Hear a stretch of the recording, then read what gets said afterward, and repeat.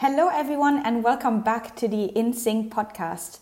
I am so excited for this podcast episode, and I actually struggle to put in words what I'm going to say. And this is therefore the, 10th time that I'm recording this episode. And hopefully this is now my last time. Actually, this is going to be my last time. So I just want to share some of that excitement and honor with as I'm introducing my guest, who is no other than John Vervaeke, an award-winning lecturer at the University of Toronto, who's been teaching courses in cognitive science, psychology, Buddhism, and philosophy.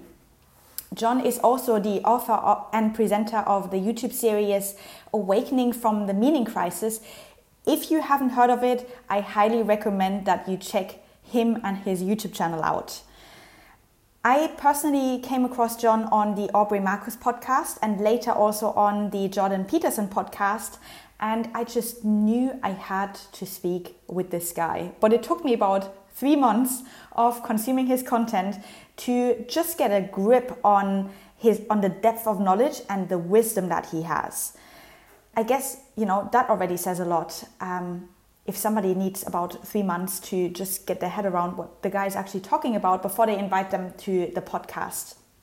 And because of that, I had some serious FOMO, a fear of missing out, for those who don't know, but I guess pretty much everyone who listens to this podcast will probably know. Talking to John, because he is really one of those people where you can go everywhere and nowhere at the same time.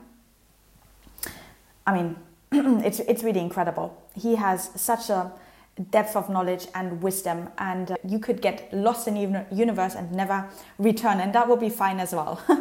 Because I gotta be honest, some people are just so smart and switched on, it can be hard to keep up with their speed and depth. Maybe that's just me, but likely it's not. So I really try to ask relevant questions that go deep, but at the same time stay at the level that we can digest it, that our minds can digest it, and our souls, and I don't know what needs to digest this kind of conversation. Anyway, in this episode we talk about a couple of topics. Just to give you an idea, we talk about the meaning crisis and zombies, we talk about religion and spirituality, we talk about consciousness, transformation and community, how to share wisdom effectively, meaning in life, not meaning of life, but meaning in life, virtues, having and being modes. We talk about contemplation, we talk about psychedelics, we talk about spiritual bypassing, enlightenment and grounding. I mean, that is already plenty in 60 minutes, and still I feel like I couldn't get enough out of him. So hopefully, John, I can welcome you back on my podcast sometime in the future. If you are watching this on YouTube, you will notice that you actually don't see me in the conversation, because somehow I managed to change something in the recording so it didn't actually capture me, and you will only hear John talking, but that's okay, he deserves the spotlight. But just in case that's the case, you hear somebody talking, you see no face. But as I said, that's okay, that's perfectly fine. And if you are liking this podcast, it would really mean a lot to me if you would share it with a friend, or you share it on your social media, or I don't know, just help to spread the word. You can also leave a review on Apple. I wonder when they will add this on Spotify. And that's it, really. You can subscribe for future episodes. What else? I think that's it. I hope that you will enjoy this podcast as much as I enjoyed this conversation. Please do send me feedback about John, about, I don't know, whatever you want to send me feedback on. Just share it me in the comments of my social media posts, or send me a DM or whatnot. You know how to get in touch with me. All right. I wish you a lot of fun listening to this, and hopefully a lot of insights arising. Bye-bye. I would love to know from you a bit about your personal background and what led you to explore the meaning of life, because there's usually an event in people's lives themselves, right, that lets them go down the rabbit hole, usually. Yeah, that's a long story. It has to do with the fact that I was originally brought up in a fundamentalist Christian household and extended family. And when I left that, and I did, did therapy and other things like that, I realized how traumatizing that has been. And initially my response to that was very sort of antagonistic, atheistic kind of thing. But the therapy and other things also helped me to realize that that version of Christianity had been like my mother tongue of spirituality, so to speak. It had given me a taste for the transcendent that wouldn't go away. And so I was confronted with the hunger and the idea that the hunger wasn't, or not the idea, the experience that the hunger wasn't being met. Mm-hmm. And I was, reading some, novels, started encountering Jung's thought, things like that, some Eastern thought through Hermann Hesse. And then I went into university and I encountered the figure of Socrates. And this completely blew me away because it showed me that there was a way of understanding spirituality as the cultivation of self-transcendence through wisdom. And that just lit me on fire. But as I went on in academic philosophy, the topic of wisdom just disappeared. And it got into all this analytic conceptual analysis and meta science and philosophy of science. And all of that is valuable, like reflecting on science, reflecting on history, reflecting on ethics, powerful tools, useful thing to do. But the hunger for the cultivation of wisdom to follow the Socratic pathway was not being met. Mm-hmm. So there was down the street from me a place where they were teaching Tai Chi and meditation and contemplation, Vipassana meditation, meta contemplation. That's where I originally encountered an ecology of practices. And I just slipped me. That was like, I practiced it profoundly. And I started the idea of that there were ways of cultivating wisdom, like really practicable ways of doing this, really caught with me. And then I did my MA basically in philosophy, and I was just so disillusioned. I left. What do you mean you were disillusioned? I was disillusioned that that the stuff I was doing in philosophy, while valuable, was not lining up or in sync with what was the transformations that were occurring in me while I was doing the Tai Chi and the meditation and the contemplation. There was a dissonance in my life and it left me sort of like, And so what happened is I was doing this and I took up life as a professional tutor, and I was just sort of drifting along. And then I came across the possibility of the discipline of cognitive science. And I said, that's close to what Plato was doing. I want to do that. So I went back and did that, and it just, and then as I finished that, as I was in graduate school, like I did my degree in cog sci, and then I decided to go back and do my PhD, right? And concentrate on cognitive science. And then as I was doing that, they started asking me to teach courses on the introduction to cognitive science, and then a course within psychology on thinking and reasoning. And slowly I started to bring in the stuff, both from the Socratic tradition about rationality and from the Buddhist and the Taoist traditions about mindfulness and flow. I think, the first person at the University of Toronto to teach about mindfulness, to teach about flow in an academic setting. And I noticed that as I was bringing these things, my students were like, whoa, I want more of this. I want more of this. Yeah. And I started teaching a course on the psychology of wisdom. And then all of a sudden, everything, my academic life and for lack of a better word, my existential spiritual life, they suddenly were back together. And I realized that it wasn't sort of a unique thing to me, that I wasn't some weird alien being. There was a lot of people struggling, trying to get those two to come back together. And so somebody who's had a huge influence on me, Evan Thompson, was a colleague of mine at that time at U of T. He was supposed to teach a course on Buddhism and cognitive science. He couldn't teach it. And he said, well, John could teach it.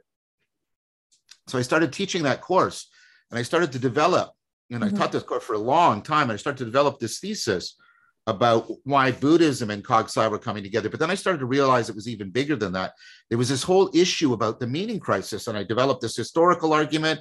And that by that time, my scientific work was also coming into everything just came together. And the more it came together, the more I I was getting responses from students is like, this is what I wanted university to be. This is why I came to university, right? Not just intellectual information, but existential transformation. And so, and then one of the students who had taken that course with me came to me and said, you should make a video series on this. And I have like, professional skills as a videographer. My dad's an editor. He'll do it for free. I've got people that are the sound, and we put together Awakening from the Meaning Crisis. And that's how I got here. Amazing. And this was in 2018, right? Just before? Early 2019, considerably before COVID, over a year or so before COVID. Yeah. Yeah. Incredible. It's interesting what happens, right? When you just follow your passion and your curiosity, and then the universe will always provide in that way, like sends you a videographer and all of that. Very cool. Can you explain in a few words what the meaning crisis is all about? What does it mean? Why are we in it? And how do you propose we get out of it? I'm not laughing at your question. I'm laughing at my answer. My answer is 50 hours long. So I'll try and condense it down. There's different ways of looking at what the meaning crisis is. One, you can look at the symptoms in our society. You can look at the fact that, suicide rates are going up, especially in the younger generation. And the age at which suicides are appearing are younger as well. And even in affluent areas. And of course, there's increased rates of anxiety, depression, loneliness, addiction. There's people who are fleeing the real world and preferring to live in the virtual world. It's called the virtual exodus. You also see positive signs that people are trying to address this hunger for meaning. You've got the mindfulness movement. I have criticisms of it, but it's trying to give people back that sense of connectedness. You have this almost inexplicable resurgence of Stoicism as a major thing, because it's designed to try and do exactly what we're talking about here. Use philosophy not just for intellectual endeavor, but for the cultivation of wisdom, right? And so you can even see it in popular culture.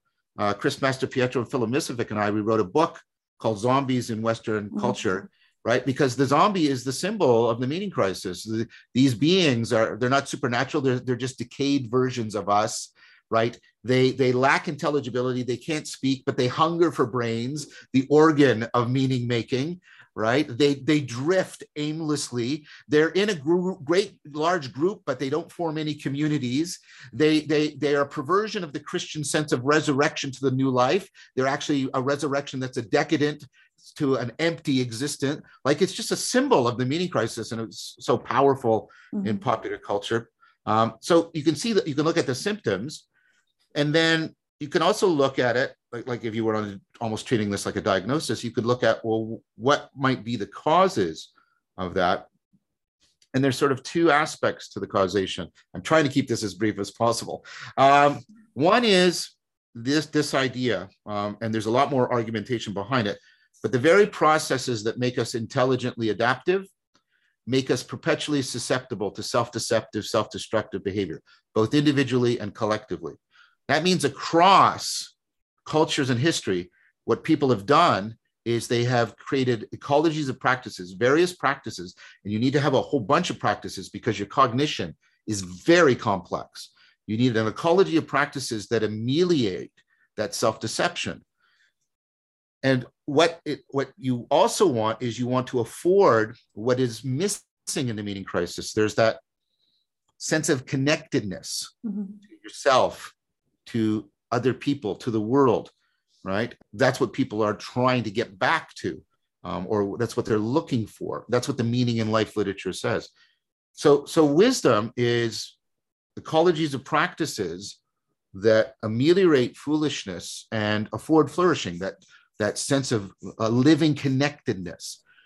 Now, that means wisdom is not optional for you, and you need ecologies of practices, but ecologies of practices have to be homed. They have to be situated within communities and institutions that give you access to the power of distributed cognition, to collective intelligence. This is what religions have done.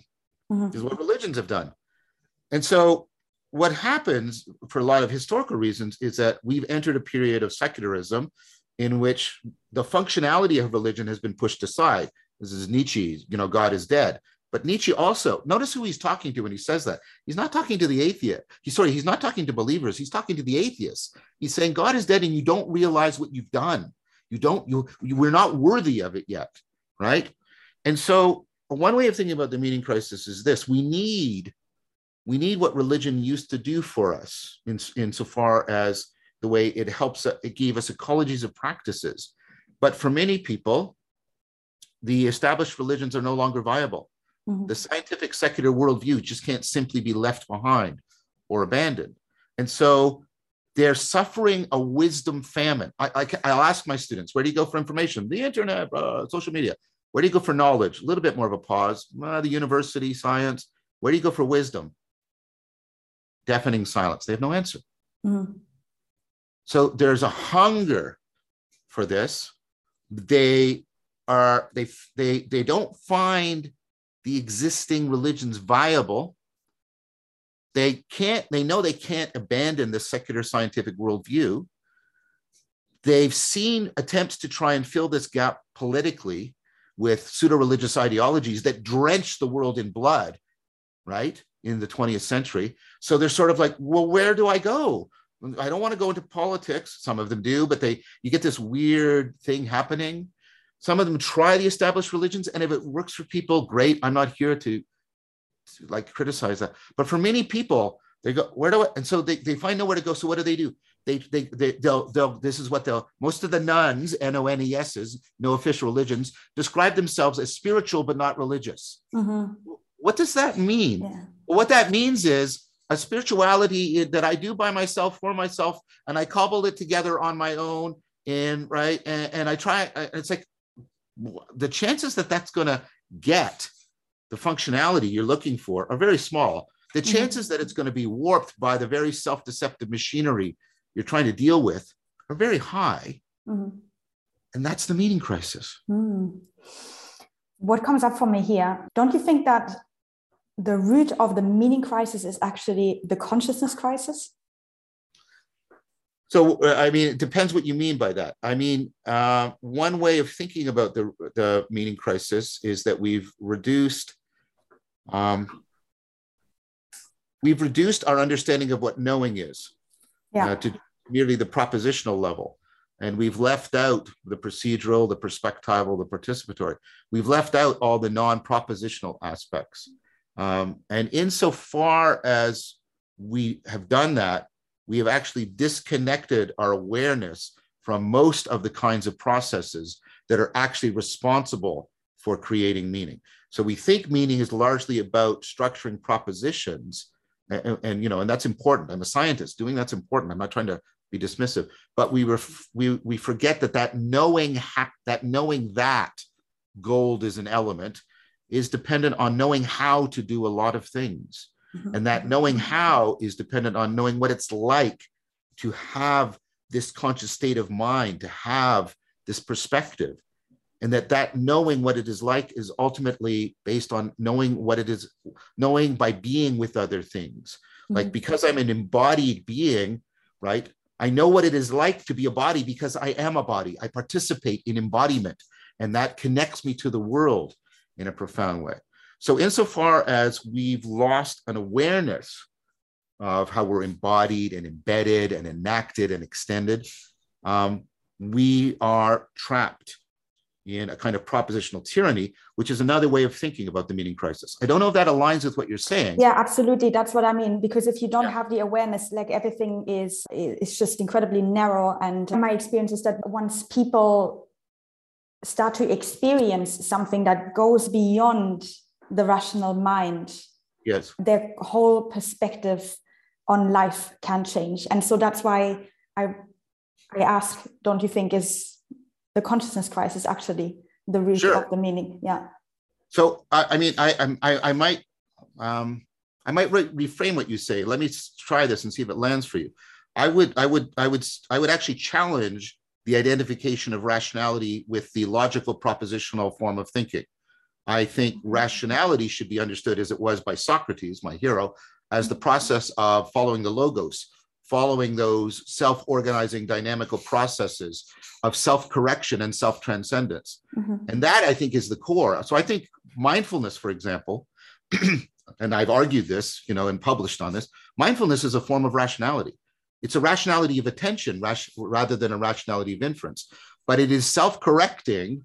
It is a process of self-correcting and self-transcending our awareness of the world. And that needs as much self-correction as our beliefs need self-correction. And I think we should expand the notion of rationality rather than letting it be limited to the logical manipulation of our propositions. The reason why I say that is because rationality, again, if you understand it Socratically, is a call to rigorous responsibility. It's a call to humility and rigorous responsibility and to engage in deep self-examination and self-correction. Thank you. Let's say people recognize themselves in what you described as the meaning crisis, and they realize, oh, I'm definitely in that right now in some way. What can they do to awaken from it? So, the idea is you have to address both the historical factors driving the meaning crisis and the what you might call the perennial problems. So human beings face perennial problems of self-deception. They're continually threatened by anxiety, absurdity, alienation, right? And you need sets of practices, ecologies of practices. No one practice there's no panacea of practice. Every practice has strengths and weaknesses, and you have to find complementary relations between them. Like you should always complement a meditative practice with a contemplative practice. You should complement a seated practice with a moving practice. You should complement an awareness practice with an inferential practice. You have to address the dynamic complexity of your cognition. This is why, for example, I'm not a Buddhist, but the Eightfold Path, represented by an 8-spoked wheel, which is a self-organizing, self-revolving process, is so important because it's saying, no, all of these things have to simultaneously and in a coordinated fashion be addressed if you want people to undergo transformation. So you need to look for an ecology of practices, and one that is well vetted both by traditions and by the best current cognitive science we have.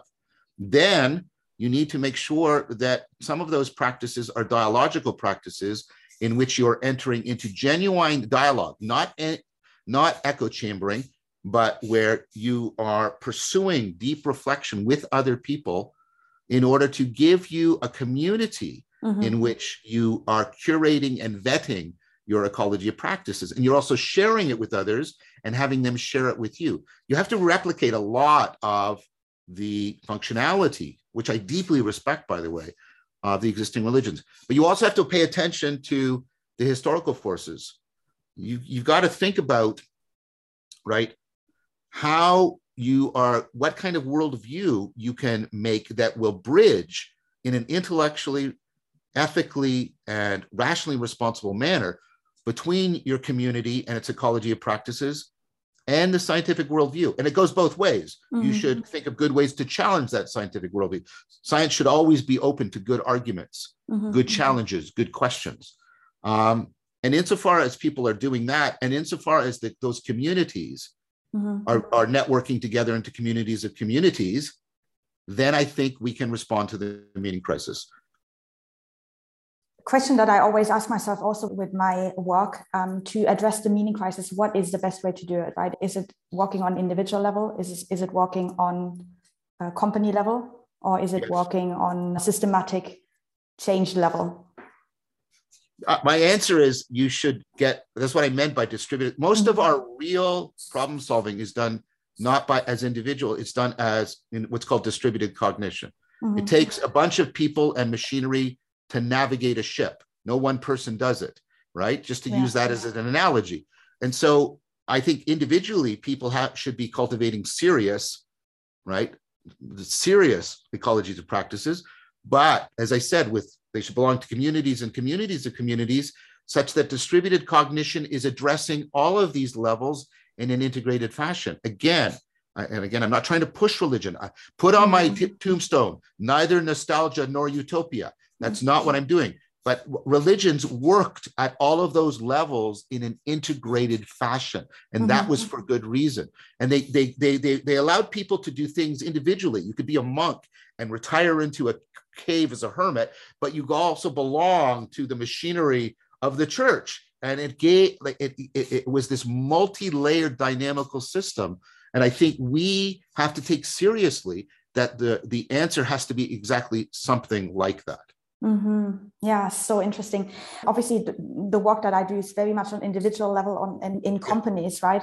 And what I see is when people, also the leaders that I work with, when they start to wake up, they want to transfer that knowledge out, but they don't know how. Yes, exactly. Exactly. Isn't that important though? I mean, that's so important, because when people get genuine wisdom, they always want to share it. Yeah. They always want to share it. And they do it in, I mean, I don't have the answer, right? So that's what I'm always trying to get my head around. Like, how can I effectively get this knowledge out in organizations and really affect change on a larger level in that way?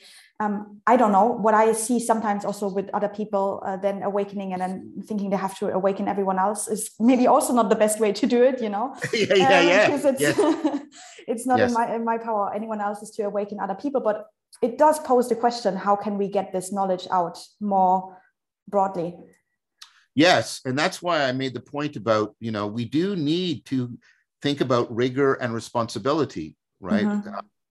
And that's why I don't want to leave this notion, rationing, proper proportioning, right? That's why I don't want to leave the word rational to people who just think of it as, the logical manipulation of propositions. We need to call people both individually and collectively to and this is why, we should at some point also talk about virtue.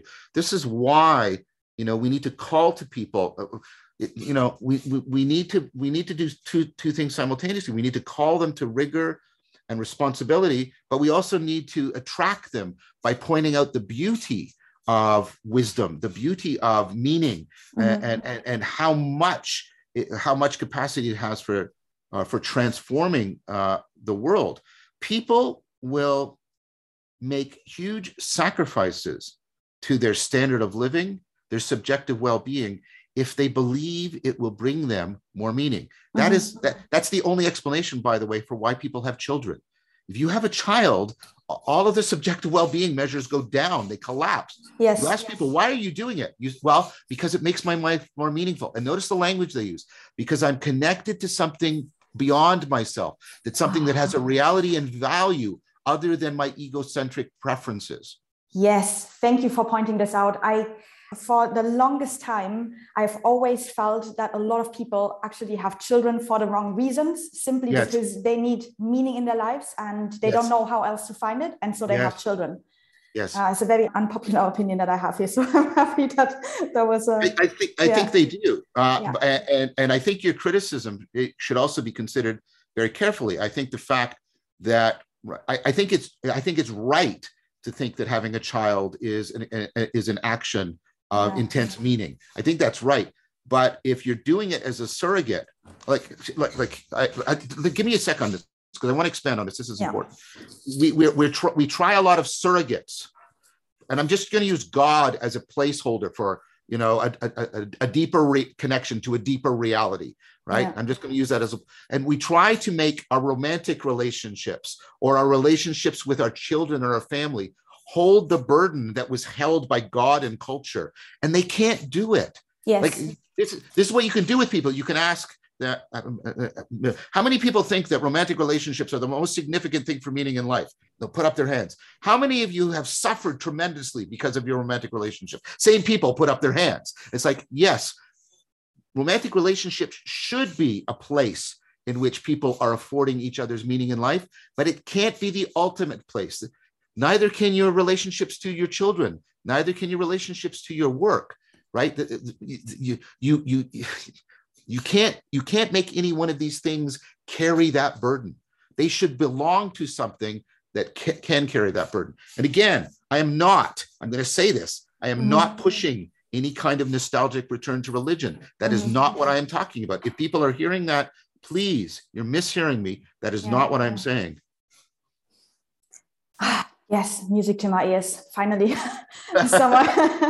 Yeah, I feel like this is also why a lot of unhealthy patterns are created. This is why a lot of people pursue unhealthy relationships, unhealthy careers, all of that, because they don't know what the meaning of life or their life is. And so they attach it to something else. Well, then it must be my job. Well, then it must be my child. Then it must be this relationship. And I mean, that then poses the question, what do you think is the purpose of life? So I want, by the way, before I answer that question, I want to note another thing that is taking the place of God, and it acts very much like a God, and that's the internet and social media. People treat this as it's omnipresent. It is the oracle that will give you all of your answers and information. You devote tons of attention to it. You sacrifice other things to be present with it. It shines upon you. So be careful, right? This medium that we're in can also try to bear that burden as well. And so you see people addicted to their phones. Like, have you met people when I've lost my phone? And they're like, there's an existential anxiety to them that they would never have, even if they've lost, like, I don't know, some other important tool that they have. People don't get that up, but when they lose their phone, they feel like they're losing their identity. I just wanted to point that out as another thing, because this is a current contributor to the meaning crisis in a powerful way. Yeah. So now did you want to respond to that first? Yeah, I just wanted to say that I can't remember where I read it, but there was a study where people were asked, either you can take an electric shock or you sit 15 minutes with yourself, and people would rather take the shock than the silence. I mean, that says it all. And that's one of the things that has been exacerbated by COVID, right? So COVID, our culture, and this is part of why people talk about a narcissism epidemic, our culture makes everything refer to the self, but it does not cultivate any depth to that selfhood. It does not cultivate a Socratic depth. So in COVID, people were thrown back onto their own sort of private subjectivity, only to find, for many people, that it was very shallow and it did not have much resiliency to it. And so again, I can see why people would rather take a shock than just be alone. I want to go back to your other big question, because it's a good one, about I don't propose to tell people what the meaning of life is. That's a metaphysical claim about if there is a plan or something like that. I don't have the relevant expertise. I have doubts about, predestination and things like that. What I do talk about is something that I do study, and many people do study scientifically, which is meaning in life, and also philosophically. Susan Wolf's book, Meaning in Life and Why It Matters, it's a masterpiece. It should be read. She makes very clear arguments about what meaning in life is and how you can't reduce it to sort of technical mastery or being a moral person. Meaning is its own independent dimension. And so meaning in life is the degree to which people feel that connectedness to themselves, to each other, and to the world that alleviates or ameliorates enough anxiety, absurdity, alienation, that life is worth it to them. That's what meaning in life is, right?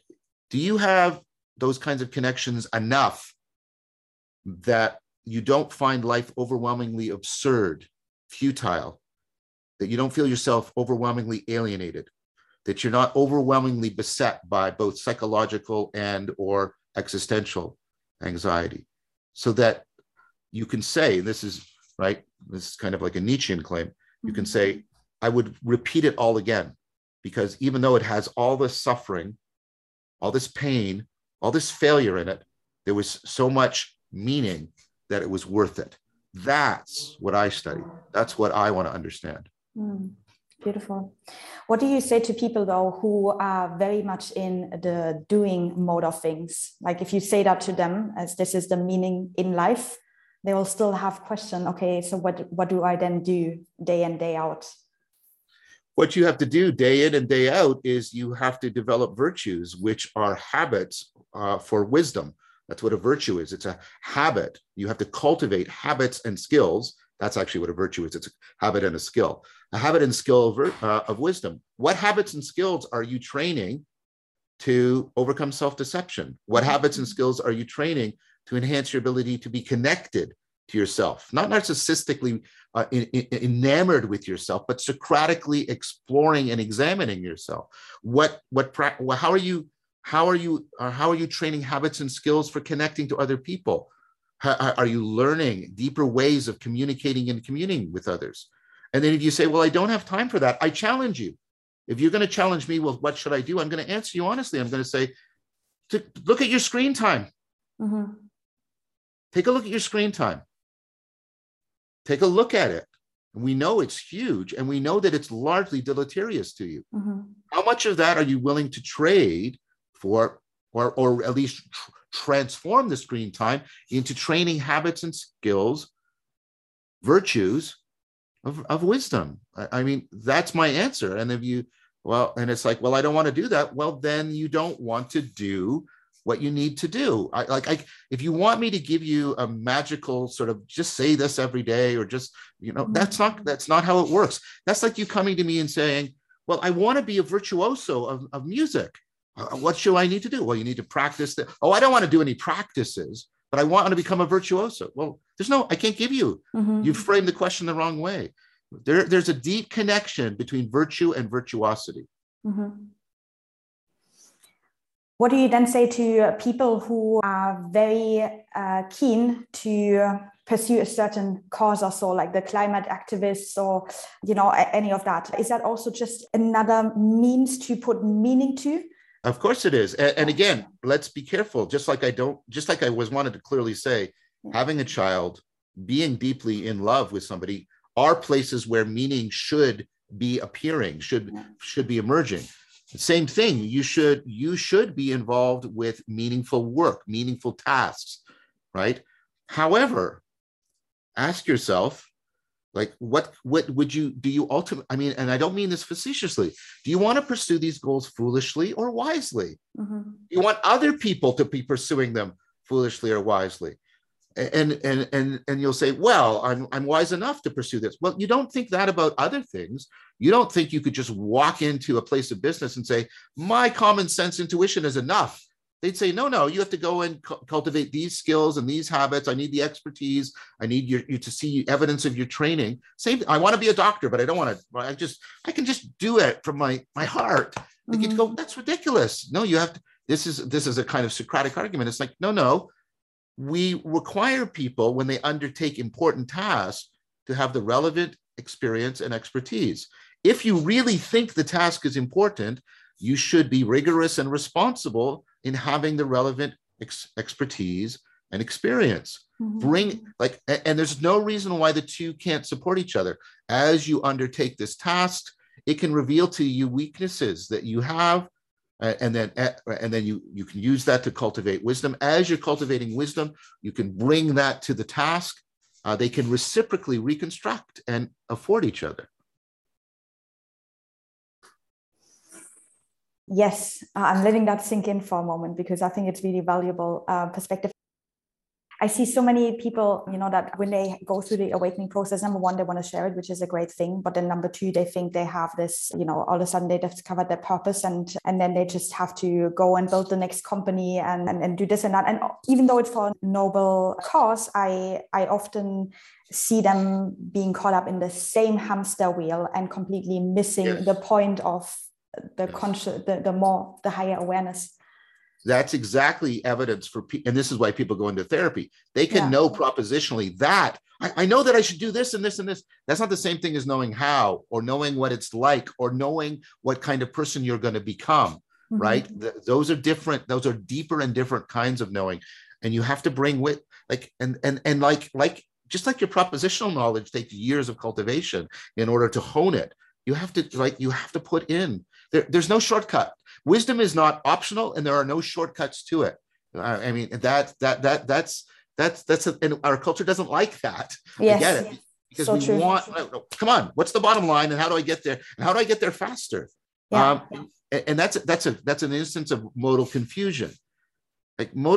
So Fromm talked about the having mode and the being mode. The having mode this is the mode that we enter into. Notice it's a way of being with things. That's participatory knowing, in which we are addressing our having needs. I need to have air. I need to have water. I need to have food. In that mode, I need to quickly control things so that they're consumable and manipulatable by me. There's nothing wrong with that because the having needs are real and they need to be met. Now, you can tell when you're in the having mode if I could offer you a shortcut and you would take it. So, for example, if I could say to you, instead of brushing your teeth, I can give you this thing that'll only take 1 second. You go, great. I'm like, yeah, excellent, right? But the being mode is different. Mm-hmm. The being mode is met by cultivating a new way of being. Like, I want to be more mature. I want to be in love.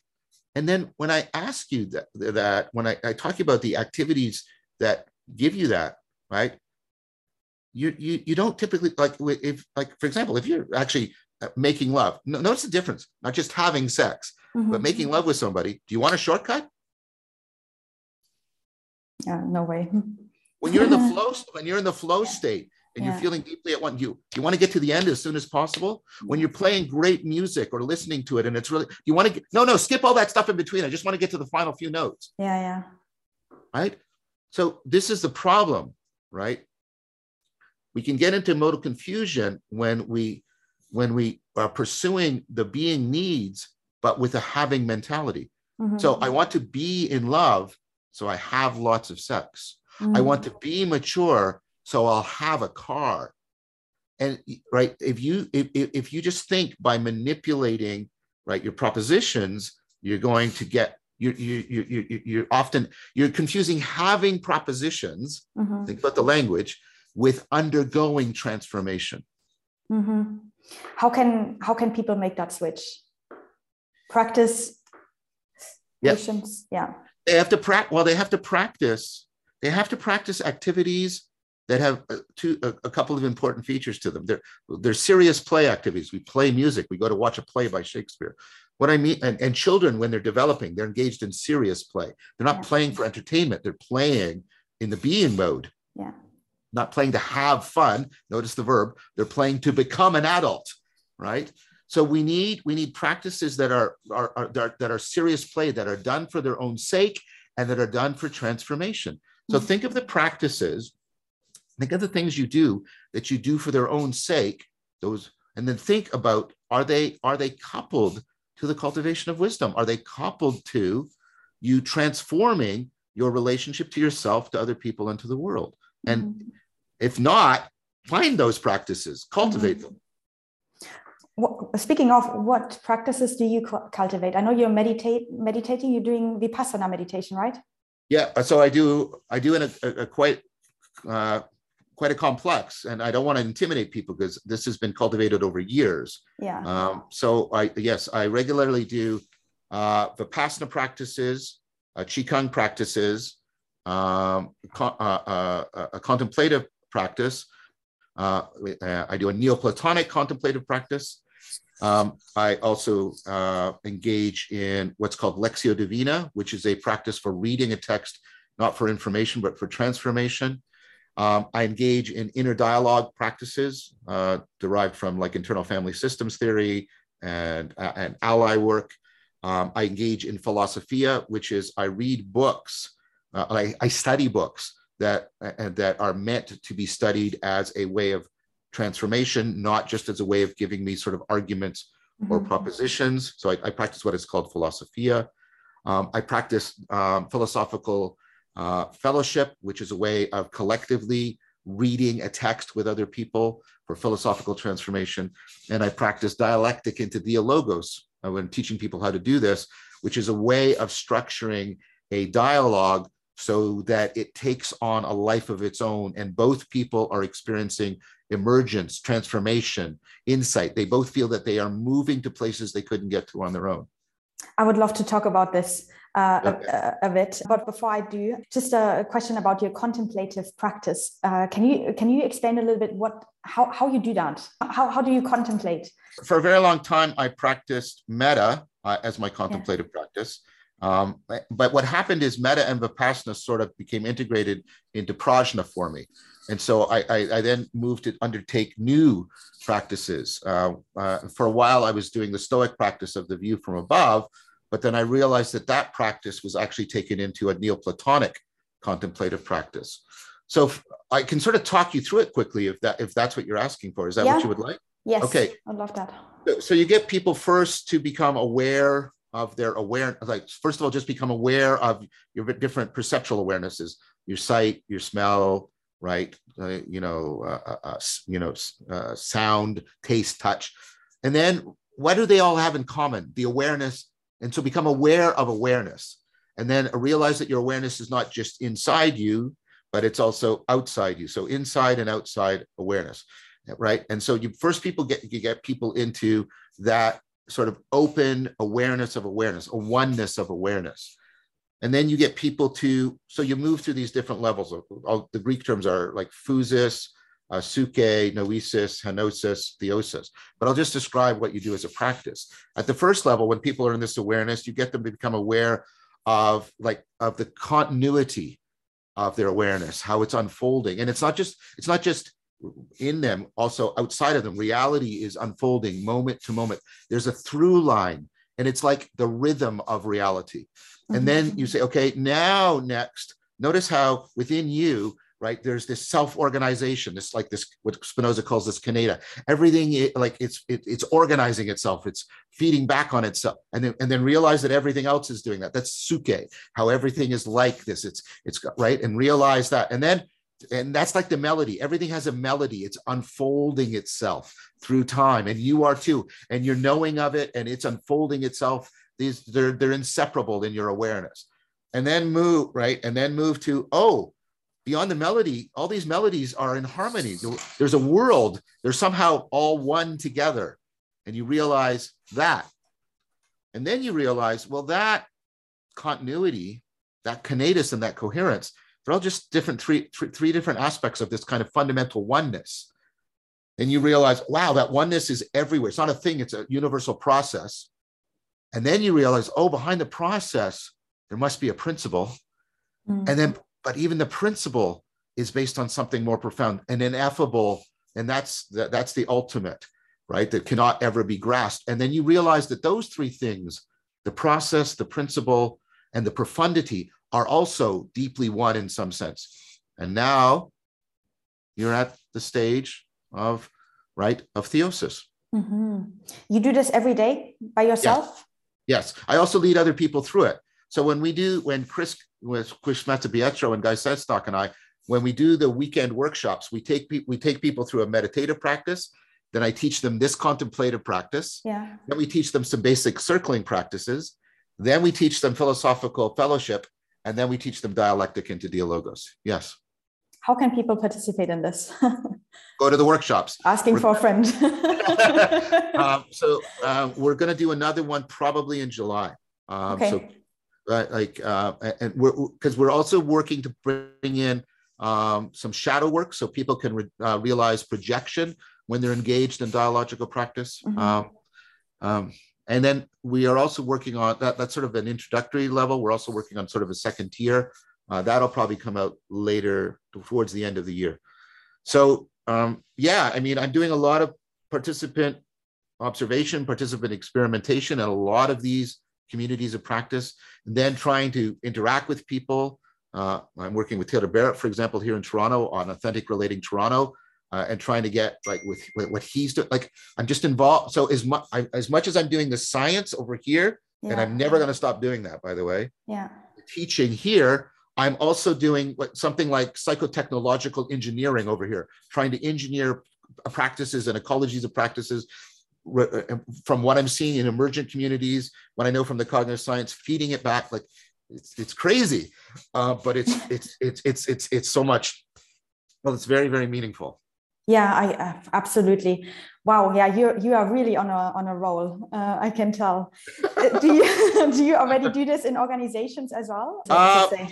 So right now, right now I've been talking to a lot of people who want me to sort of bridge into organizations. Yeah. And I'm doing that.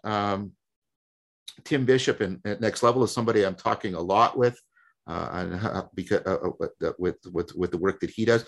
He has a company, a business where they go into businesses, and they don't go in and do the usual thing about how's your technology or what's your skills, right?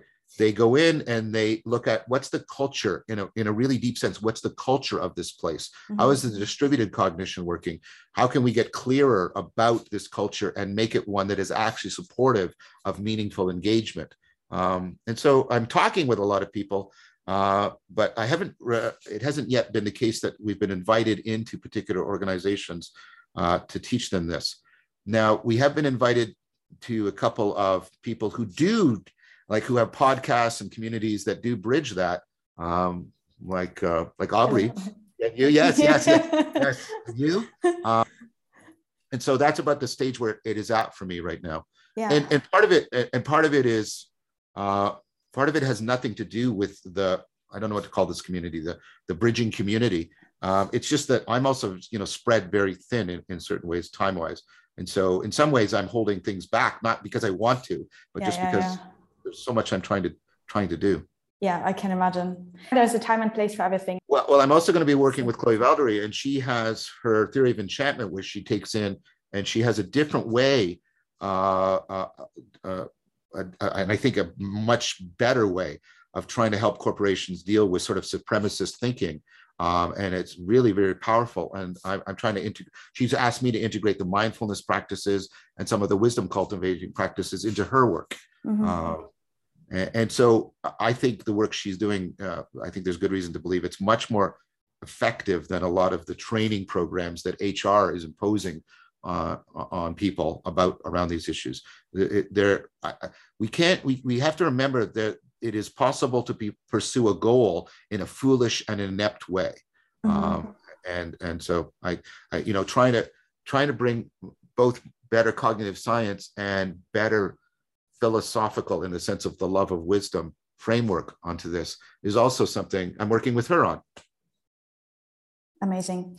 Is it worthwhile to speak about the circling practices, or would you recommend people checking out your workshops to learn more about this? Or at least maybe you can say what it is and how it benefits people in the interest of time.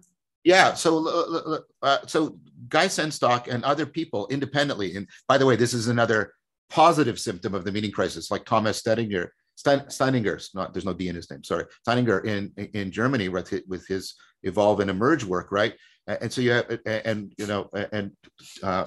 Taylor here, but all of what's emerging are people going into dialogical practices where the purpose of the communication is connectedness and communing and self-transcendence and transformation, rather than just telling people what you believe or trying to convince them. So although we're using language, we're shifting off prioritizing the propositional into really prioritizing the procedural, the perspectival, the participatory.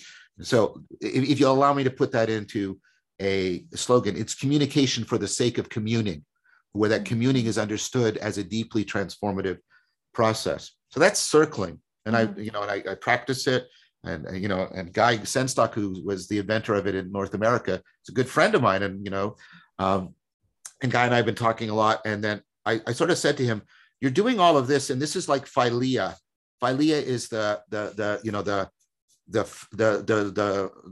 fellowship love. That's what it means in Greek. It's different from eros and agape. It's what happens when we love belonging to, or like you've had a conversation. I know you have. No human being I've ever met has failed. Have you been in one of those conversations that took on a life of its own and took you into depths, both within yourself and the other person, and even into reality that you didn't foresee? And well, why not make that something that you could regularly and reliably practice? That's philia. But then I said to Guy, and we sort of said it together, we sort of came to it together. It's like, but the philia needs to be turned on Sophia. That's wisdom. Once people get this, then it should be turned on to cultivating wisdom. And then you get philia, Sophia, which are the original Greek words for philosophy. This is the ancient way. Not philosophy is an academic exercise, but as the fellowship love of wisdom that is done both individually and communally in order to afford deep transformation. And so what we've been developing is we've been taking circling and then adding other practices onto it, like philosophical fellowship and dialectic into dialogos, so that people start to, after they know how to get into the shared flow state, they learn how to turn that machine, I'm using that just as an analogy, onto what is it to be courageous? What is it to be wise? Not to get a final answer, because there is no final answer, but to enter into a profound right relationship, a rigorous, responsible relationship. And you teach that method in your workshops? Yes. Okay. How can people know when the next workshop is? On your website? Don't go to my website. My website is I've been on it. it's obsolete, and it needs to be reconstructed. The best thing to do is follow me on Twitter, because I'll announce it on Twitter. That's the best thing to do. Okay. Perfect. Last topic that I want to touch upon, because I just spent a few months in Mexico living in the jungle, having seen and experienced all sorts of things, psychedelics and conscious leadership. I would love to talk about with you. Sure. What do you think can the next wave of psychedelics realistically achieve in the next couple of years? So, I think a lot is going to be achieved on the scientific front. I was in the UK last week, and I was meeting with a bunch of scientists who are interested in my work as a way of, as a framework for trying to sort of coordinate and give more of a philosophical reflection on the rapidly emerging and quite good science about psychedelics. And so, first of all, I think the chances that we're going to learn a lot about altered states of consciousness and what they can and cannot do, I think that's going to rapidly increase.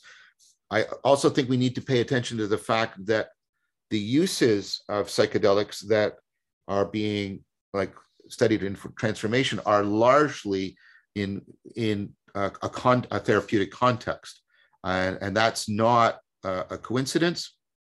I think if you go into these experiences without a sapiential framework, a framework in which you have on already existing ecologies of practices that has made you very aware of how prone we all are to self-deception and bullshitting ourselves, and that has really made you much more rigorous and responsible, right? If you go into those psychedelic experiences without that, they may open you up, right? But they can also get, and I see a lot of instances of people falling down a rabbit hole of their own wacky personal woo-woo metaphysics. And everybody is convinced that their metaphysics is somehow the absolute right one. And I'll say to people, look, people come out of these experiences and they'll say, now I know there's a God. And they'll equally say, now I know there's no God, right? Yeah. And you can't work. So if you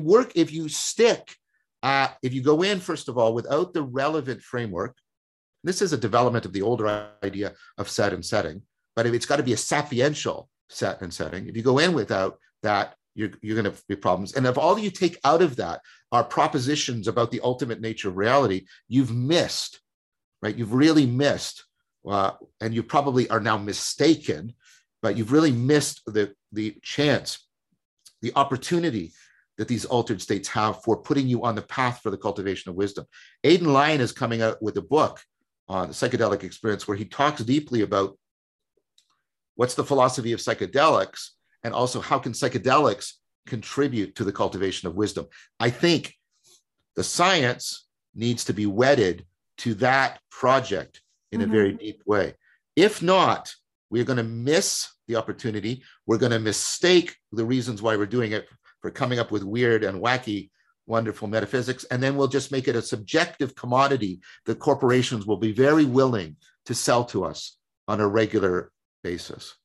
Yeah, I already see that happening with certain individuals, just observing them and how they deal with it, and then not been in the spiritual world at all or in any sort of mindfulness practice, and then they go into psychedelics, they have one experience, and all of a sudden they think they have seen God and know God at the same time. Yes.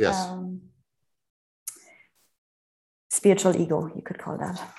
Or spiritual bypassing. Or spiritual bypassing, yes. Spiritual bypassing Spiritual bypassing, remember when I said people can confuse the modes and they could pursue being needs within the having mode? Yes. People can also do the other. They can bypass the fact that they have to live in the embodied, embedded world, right? And they're doing all this, and they're not facing the actual issues that need to be faced. It's another form of modal confusion. When I was growing up in that fundamentalist church, we had a slogan, and it's still valuable to me today. We used to talk about people who were so heavenly minded, they were no earthly good. Yes, yeah. Very, very true. This is actually a big realization that I had come to at some point in my spiritual journey. It's not so much about, connecting and staying in that space, but it's about how do you embody it? What do you do day in, day out? Yeah, I like to quote Arthur Dykman, and I can't find where he said it, but I'm pretty sure he said it. It's not ultimately about altered states of consciousness. It's about altered traits of character. Yes. Oh, that's beautiful. That is so on point. This is what most people forget. And I see a big gap there right now. Like there's either a lot of people, well, most people are still fairly unconscious. And then there's these people that are waking up and they go to like experience higher states of consciousness. And then they kind of stay in this feel good spirituality. And then they do not come down again. So go back and read the original tale of enlightenment in our tradition, Plato's parable of the cave. The lover of wisdom climbs out of the cave, and the Matrix is a version of this, climbs out of the cave, and it takes time because your eyes have to adjust, and then sees the sun, and he doesn't stay there, goes back down into the cave, into the cave. Yeah. I mean, I have kind of really changed also my meditation practice to incorporate more of the grounding, because for me, it's quite easy to connect to like higher dimensions without any substances. That's just, I don't know, that's how I'm being wired, I guess. And I like that space. But I realized when I am too much up there, it's harder to function in the real world. And I've completely changed my meditation practice now. That is only about grounding. Excellent. Grounding. That's it. See, I was lucky because I was taught the meditative and the contemplative practices, but I was also taught Tai Chi Chuan. That's why you said you have to supplement it, right? Yep, exactly. That is hopefully valuable for people who are listening to this, to not just focus on the higher aspects, but also bringing it down to the earthy realm. Yeah. Very much. John, I have so many more topics that I could potentially start with you, but I want to be mindful of time. And I think we've got through a lot already. So I want to thank you for your time. And it was amazing to talk to you. I hope I get the opportunity at some point again. I'd love to come back. So if at some point in the future, you'd like me to come back and address some of your remaining questions, I'd be very happy to do so. I thoroughly enjoyed this. This was very, very, very meaningful to me. Amazing. Glad to hear that.